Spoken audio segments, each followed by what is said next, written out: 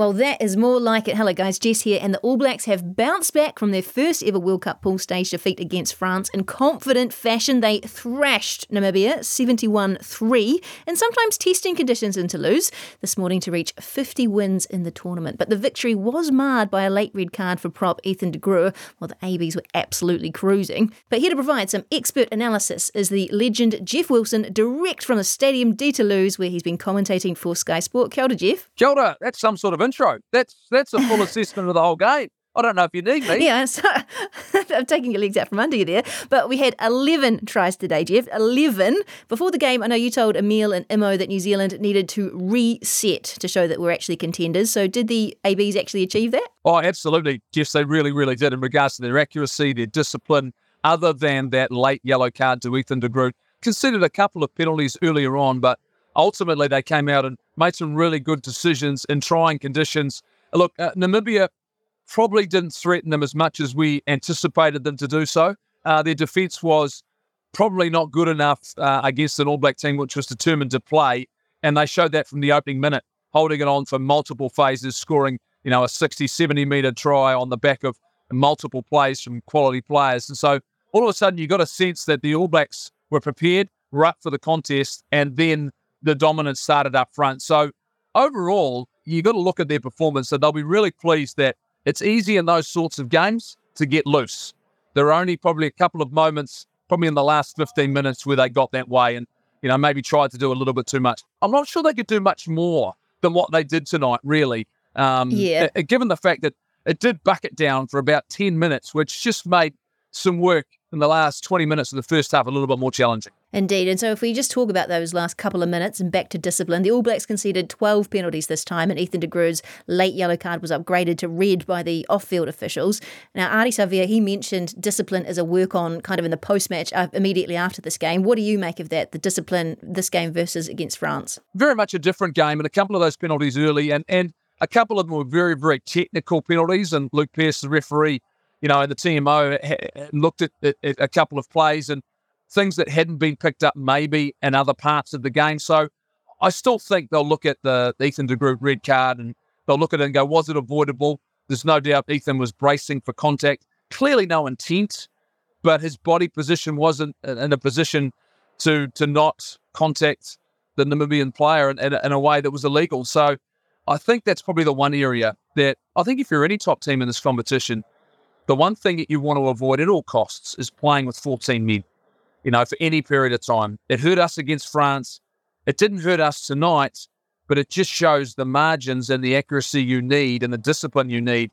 Otherwise, the game could slip away very, very quickly if you're not careful. Totally. And if we just mention some of the stand-up players, I know Cam Roigard, that he first World Cup game, first try within 1 minute. How did he play for you? Oh, he was amazing. But interesting enough, he's got a really calm head on his shoulders. Had a chat to him after the game, interviewed him, and it was almost like he was matter-of-fact that he knows that that's not the standards that it's going to take to win a Rugby World Cup. Gotcha. He knows that. Like, he literally went, yeah, I had a great night, but I had the platform in front of me. There were spaces for me to run into. He knows that that's different to what he'll face in a tight game. So he was matter-of-fact about it. I think he really enjoyed the occasion, and he should celebrate because of that. But also he knows that he's just going to keep working. I really like the head on his shoulders. So he's on one end of the spectrum in terms of newbies, and then on the other end of the spectrum, this game, Sam Whitelock officially joins Richie McCaw as New Zealand's most capped player. And then Dane Coles, at 36 years and 279 days, he becomes the second oldest All Black of all time, though, to be fair, he's still some way away from the oldest All Black, who was Ned Hughes in 1921, who played as a 40-year-old. Yeah. But for those two, how important are they to this team?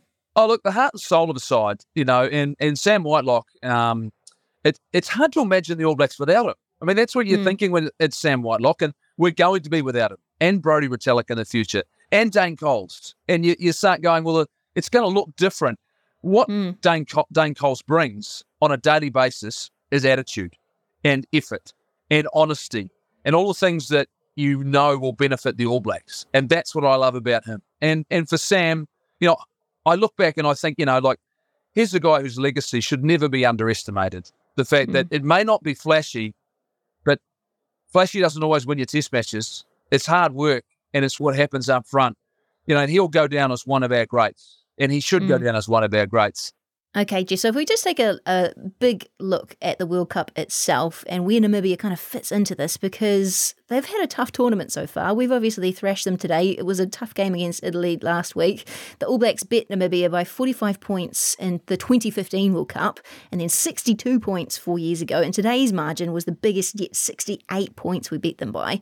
If the smaller nations keep getting thrashed like this, is the World Cup format really right? Oh, no, it 100% is. And look, the one thing that they have talked about is expansion. I certainly don't believe in that. The game of the tournament for Namibia is against Uruguay, and against Italy. Those are the two games for them where they're trying to find out exactly where they are as a country. They've earned the right to be here.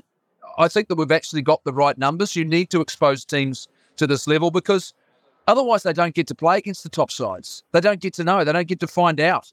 The atmosphere at the stadium was remarkable, and it was because they were a part of it. The underdogs were getting cheered on by not just French fans, Namibian fans, but I think the All Black fans wanted them to compete and even score a try. And there would have been a celebration. In fact, there's still a celebration going on outside with the Namibian fans. This guy's dancing and singing and flags are waving. So, yes, the scoreboard doesn't look good, but ultimately there's so much better for the experience. Okay. And in terms of the All Black mindset, I know we've talked a lot about this on the pod with you. It's a whole fortnight before the AB's next match against Italy. So we've lost against France. We've thrashed Namibia. Will it be hard for them to kind of maintain focus with such a long time until their next game? It will be a long time for them in terms of games, but they'll be able to get some work in that 33-man squad. Trust me, they'll be going at each other. And I think what we've already seen is a number of players who've been ruled out from other teams through trainings. And that tells you that's what a lot of the other top teams are doing. Right. Is they're getting, we're not playing games, but they'll be playing maybe 10, 15, 20 minutes of sort of full contact at training, maybe a little bit shorter, but it'll have an element of intensity that's right up there with the biggest test matches because that's what they'll need to do to stay on top of their game. So don't think this team's going on holiday.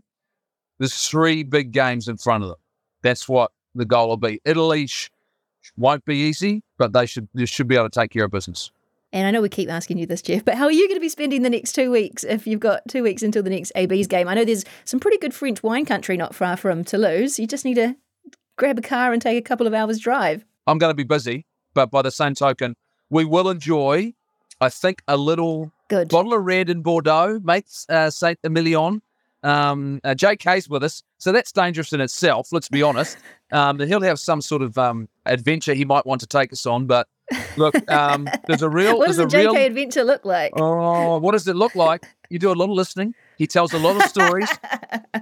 And I tell you what, it is a lot of fun because it's culture, and more culture. And these cities have been so wonderful so far. we were just in Lyon. We haven't played there yet, but we were in Lyon. Toulouse is fantastic. Paris is Paris. Let's we all talked about it the other day. I won't lie to you, Jess, and we said, we feel incredibly privileged to be here. And it was crazy in Paris. It was fantastic here in Toulouse. And this rugby public is really, really enjoying what is a great Rugby World Cup. And we'll do our best to enjoy all of the culture that comes along with it. My pastry eating is going well. My coffee drinking's not too bad. And we've enjoyed some local cuisine. So we're trying to make the most of it. There we go, Jeff Wilson's Travel Diaries. That's the update for this week. Thanks so much for joining us. We really appreciate your insights, and especially so soon after the final whistle. Now, remember, everyone, you can watch all 48 World Cup games live on Sky Sport 1 and Sky Sport Now. Stuff is streaming some games live, and we'll have delayed streams of 6 more, including the All Blacks' remaining pool games. For full coverage, visit Stuff's World Cup hub at stuff.co.nz. Thanks for listening to this special episode of Newsable with me, Jessica McCarthy. Imo and Emil will be back with a regular show on Monday. Ka kite anō.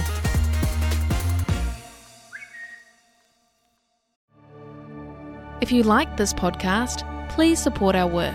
Visit stuff.co.nz/support. If you don't have time to read the in-depth stories or you just prefer to listen instead, The Long Read from Stuff is the podcast for you. Each week we showcase one of our excellent pieces of journalism, telling important or entertaining stories from the world of crime, sport, history, culture and more. You also get to hear from the journalists themselves about how they uncovered the story and how it came to life.